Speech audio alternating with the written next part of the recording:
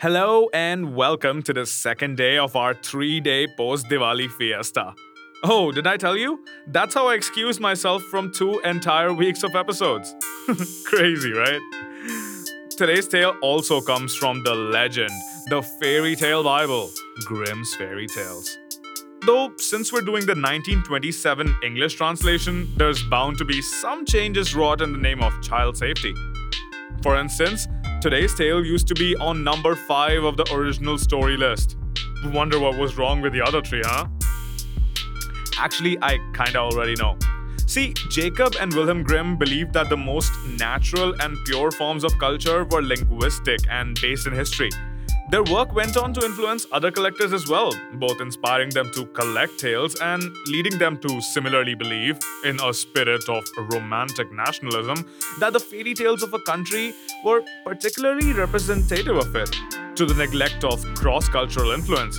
I mean, anybody who studied any of these tales over the past 100 years now, in a succession, can tell you that they draw inspiration from each other, and there is a huge element of cross country migration of ideas and tales that definitely needs to be considered if somebody is to collect these for posterity.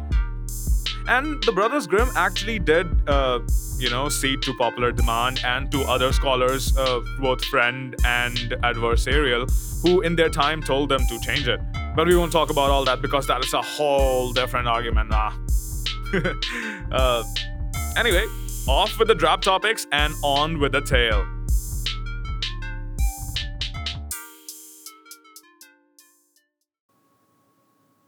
The Wolf and the Seven Little Kids. There was once on a time an old goat who had 7 little kids and loved them with all the love of a mother for her children. One day, she wanted to go into the forest and fetch some food. So she called all 7 to her and said, "Dear children, I have to go into the forest. Be on your guard against the wolf.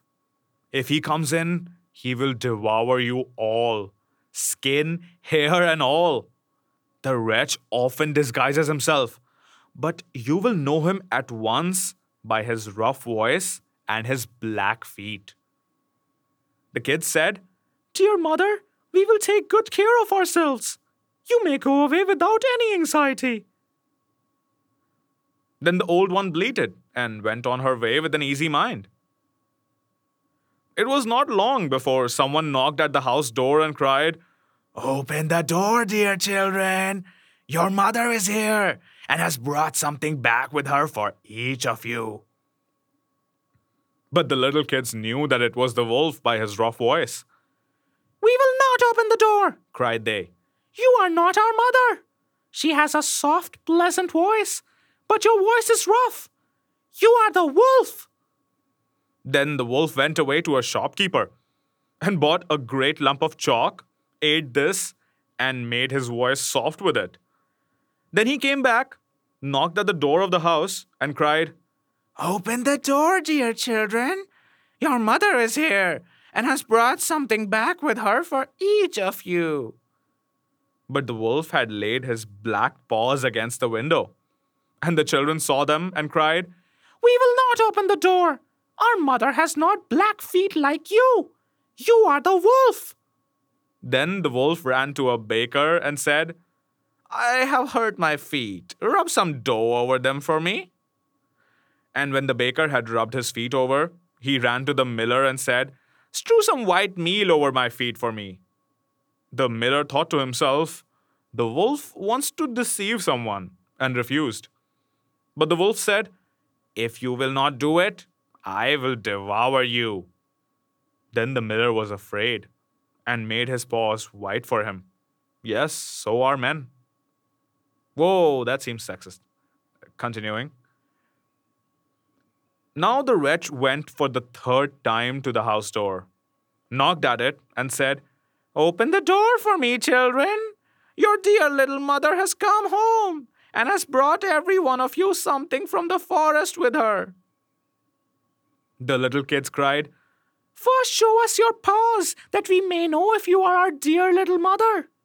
Then he put his paws in through the window, and When the kids saw that they were white, they believed all that he said and opened the door. But who should come in but the wolf? They were terrified and wanted to hide themselves. One sprang under the table, the second into the bed, the third into the stove, the fourth into the kitchen, the fifth into the cupboard, the sixth under the washing bowl, and the seventh into the clock case. But the wolf found them all and made no delay, but swallowed one after the other down his throat. The youngest in the clock case was the only one he did not find. When the wolf had satisfied his appetite, he took himself off, laid himself down under a tree in the green meadow outside, and began to sleep. Soon afterward, the old goat came home again from the forest. Ah, what a sight she saw there! The house door stood wide open. The table, chairs, and benches were thrown down. The washing bowl lay broken to pieces, and the quilts and pillows were pulled off the bed. She sought her children, but they were nowhere to be found. She called them one after another by name, but no one answered.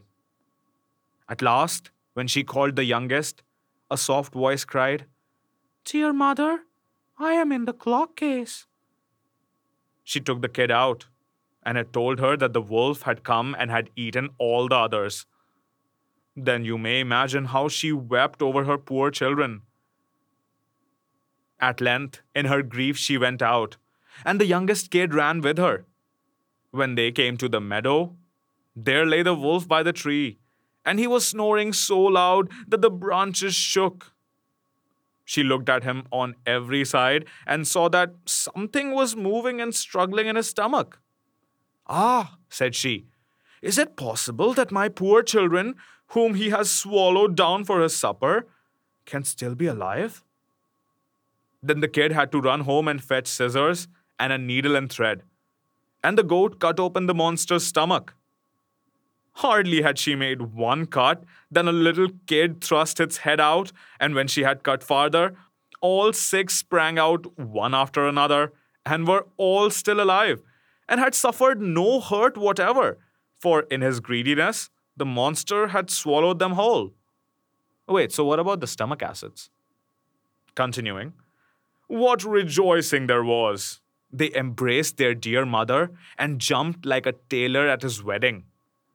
The mother, however, said, "Now go and look for some big stones.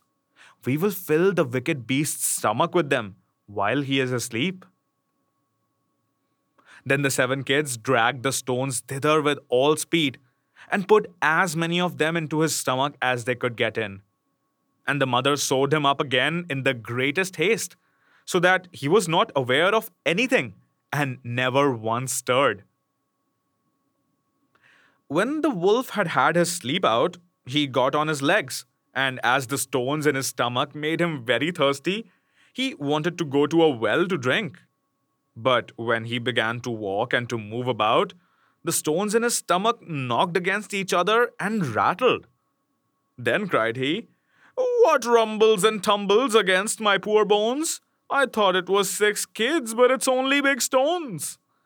And when he got to the well and stooped over the water and was just about to drink, the heavy stones made him fall in.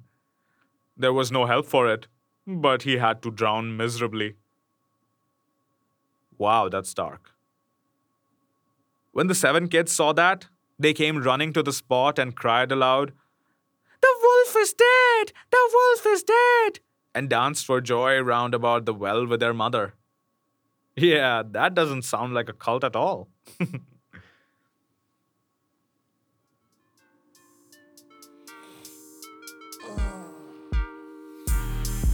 And thus ends today's tale. This one held certain similarities to the tale of the 3 little pigs and Little Red Riding Hood as well, and also a flavor that I know I've encountered before but can't seem to get the hang of right now. Oh well, maybe I'll remember by the time tomorrow's episode rolls out, eh? Or maybe you will. Fingers crossed. Today's musical selection is Flying by Prod by Rhythm Man, obviously, like I use anybody else. He's just that much of a legend. It's got that old school Pokemon Game Boy kind of vibe, you know? And the album art for it is actually an OG pixelated Mew. Whoa. That Pokemon was hard enough to find in the actual game. We'll be back tomorrow with the exciting conclusion to this grim trilogy. In the meantime, stay snazzy.